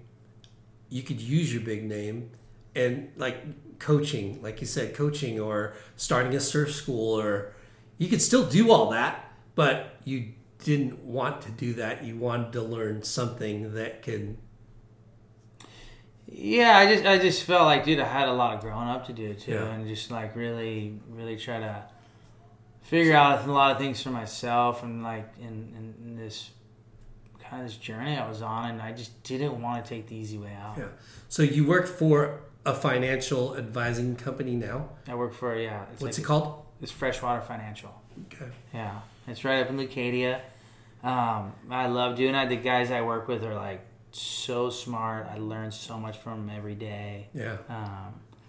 And yeah, I really enjoy it. And it's funny because it's something that I never thought that I would see myself doing. Yeah. You know, it's kind of weird, but then that was the strategy on the beginning. Is like, hey, look, let's set these things up so I can explore a lot of things and really see what I don't want to do and what I do want to do, and not just like, dude, it's almost like, I don't know why I'm thinking this, but it's almost like when you have that girlfriend and you're like, dude, it's convenient, it's easy, but you know there's something way better out there, but you just kind of settle it. You just settle, and I just was never the person that just wanted to settle. Yeah. I wanted to like challenge myself. Yeah. So are you guys like advising in like stock market, money market? Yeah, it's individual wealth management. Yeah. So it's, you know, I mean, we have a couple small companies that we do the 401k for them, but in general, it's mainly just individuals. That's cool. Small business owners. Well, just how important that is. I mean, you know, coming from, you know, your young 20s, you're making pretty good money. Yeah. Compared to anybody else in their young 20s, you know, and like you said, you had a 14-year run, like on tour. Like, it would have been nice to have these guys in your pocket at 20. Yeah, I mean, the fortunate enough, I did have enough discipline, enough structure to like know these certain things. Yeah. You know, set up my own business. You know, contributing every year, maxing out my contribution. So I was in it and I did it, but I could have done it way better. Yeah. And that's, I mean, and that's probably what, you know, helps fuel your fire today of like helping people totally get in a better position, you know, and so much rewarding. It's like, dude, I learned from experience, and this is, you know, and that's what you're relating to. So it's just your brother that repped for Salty Crew. Yeah. You never repped for Salty Crew. Yeah, and he, you know, he's the, you know, he has a stake in the company. That was all him. You know, I was more just the cheerleader, cheering those guys on. Yeah. And I'm sponsored by him now. Unreal company. I love all the guys there, but we love them too. It was for me. It was more like, hey, look, I don't actually want to be a part of it right now because it's when you're starting a company like ASNO and you're starting something, it's gnarly, and there's a lot, and like I wouldn't be able to speak into them if I was part of it. Like I actually had to be removed from it, because then I could, no ulterior motives, nothing, just be like, dude, you guys are blowing it here. Like, no, I wouldn't do that. Or, dude, right on. You guys are hitting it on the mark. Like, and not that they really listened to me. I just was like, I love the guy so much. I want him to succeed so much that we kind of had to wait. And CJ and I kind of had talked about this. Is like, hey, we'll when the baby gets a little older, then we'll bring you in. But right now, let's just keep you outside of it so you can kind of help speak into it. Yeah, and that's cool. Kind of how it was. Yeah. So you were there though when they first kind of conceptualized the brand, and Yeah, and that was it was mainly through CJ's perspective and CJ's kind of thing, and then as I became better friends with Jared, I could kind of understand his perspective, and really just try to love on the guys, and just cheer them on, and I was kind of just a cheerleader for a while. Yeah.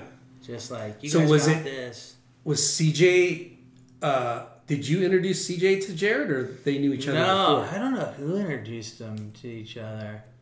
It wasn't me, though. Okay. Yeah. Because CJ knew Jared before I did. I have to go back on that Salty Crew episode with Jared, and I think he talked about how it that all early happened. and Yeah. Yeah. Because I thought you were always involved. No, I mean, a lot of people did, and I was involved, but I was involved on a level of just strictly wanting them to succeed. That's awesome. Yeah. Yeah, they big fan. Yeah, they've had an amazing freaking trajectory. Yeah. It's so awesome. They've become a big brand that's ringing the register for a lot of people. Yeah, I'm just stoked that they let me hang out and still give me take you to Alaska and let me jump on a couple of trips and take me fishing. Yeah, they've been a huge blessing in my life. Those guys have been.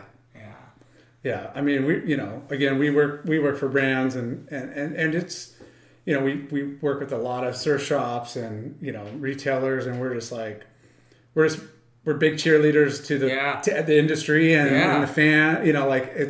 It's really hard because we're all here to compete and get ring at the register and stuff, but it's like this Salty Crew supports all of our friends there, and they're all cool peeps, and then same with the Quicksilver guys and Billabong, and we have all these friendships throughout, and it's kind of like you just want everybody to kill it. Totally. And I felt like even that was even another factor on why I wanted to step outside of surfing, so then I could even just love on all those guys and love on everything that the industry has, and be able to just, because sometimes you get a little jaded when you think like I should get my piece of the pie, and then all of a sudden like your expectations aren't met, and then you're like, this industry's messed up, and I was like, I never wanted to think that way, and I never wanted that, so I just felt like, dude, if I don't own anything, if no one owes me anything, I could just come in and love on the Ruka guys, love on all the guys that and by Pat Tenore and the whole Ruka thing is, I love those guys. Yeah, they're so awesome, and there's a lot of things that I just really love about the industry, and I never wanted to get jaded by that, and I never wanted to, because it is easy, especially when you don't think you're getting what you're worth or whatever, and I just didn't want to. I just love surfing, and I love the industry too much to want to mess that up. Yeah. Yeah, well, it's too late for us. Yeah, yeah, you guys are screwed. No, but I mean, it is. I think that's what this podcast is, right? Yeah. I mean, it's just a way to you guys just love on the industry, tell stories, and just it's just a full give back, and that's kind of how I view it. What is DAMO riding these days, dude? You know what, Duke. IPA? We just had him on the podcast. Shaped me a board, randomly did me a board, because I went, oh my gosh, it's funny. I went to the extent of going, hey, look, I don't even want any boards. I don't even want any fishing gear. All this stuff that I hold so dear, I didn't even want. And I just was whatever someone gives me or whatever someone loans me or borrows me, that's what I'll use. And because then I'm not so attached to my board, I got this perfect board, and it would allow me to use other things, and then just kind of whatever happened. So I went through a stage, I was kind of gave most everything away, and then you know, and then and just using all this different stuff, and really not, you know, surfing good, but and then, but randomly some people would be like, hey, can I do your board? I'm like, dude, I would love that. Can you do me a board?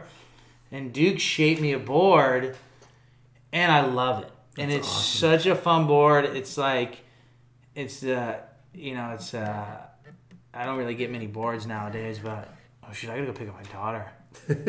Well, all right, we'll wrap this up. Yeah, let's check it out. Savannah. Hey. Oh, sorry, I was late. I gotta go, huh? No, you're good.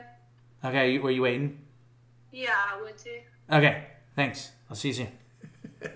Love you. Bye. Dude, yeah, I gotta do this. Yeah, gotta be a responsible parent. Yeah, she's got work at a little bit after this too. Okay, dude, we'll just cut it off here. Yeah, well, we can go all day. But we didn't talk about the wave pool and dude, all that stuff must not have mattered. Yeah. Must not have mattered. No. We'll do episode 2. Yeah, no, for sure. No, we'll do a follow-up for sure. Yeah, we'll do a follow-up when you have some more stuff to talk about, like with what you got going on. Dude, I think we can talk all day, really. I don't think we just begun. Yeah. But, dude, this is episode 1 with Damien, DAMO, Hobgood. Yeah, buddy. You got responsibilities, dad responsibilities, but dude, thank you for your time. Thanks for having us. Yeah. Hey, say something to your brother. Like, he keeps dodging us. Just kidding. CJ. All right. Hey, you too? You don't even think of my calls anymore, dude. Bonsai Bowls. Hands down the best bowls, period. 7 locations. 2 in Hawaii, 5 in Southern California. Bonsai Bowls. Go get some. Caliente Southwest Grill. Clean, healthy Mexican food. Everything is made fresh daily using produce from local farms. Their salsa, their dressing, and even their marinades are made from fresh produce in-house, so almost all of the menu is naturally gluten-free and extremely clean. Family owned, showing local love for 22 years. Check out their website, calientesouthwest.com, for all your party pack and catering needs. You could also call them at 949-515-0909, calientesouthwest.com. Ashland Hard Seltzer, made from all natural ingredients. No sugar, 0 carbs, gluten-free. Great taste and guilt-free good times. Ashland Hard Seltzer. Shade Sunscreen. The best sunscreen for all surfers. Shade Sunscreen. It's been around since the sun. Shade Sunscreen. Clearweather is a family-owned footwear brand started by our friends Josh and Brandon Brubaker. They are driven to create their own path in the corporate sneaker world. Less corporate, more independent. Clearweather. Clearweatherbrand.com. Fu-Wax is the best, ickiest, stickiest wax in the game. Fu-Wax. Thanks for tuning in. We hope you enjoyed the show. Please give us a 5-star rating and spread the word. Special thanks to our good friends James Williams for our awesome artwork and Justin Reynolds for the amazing music.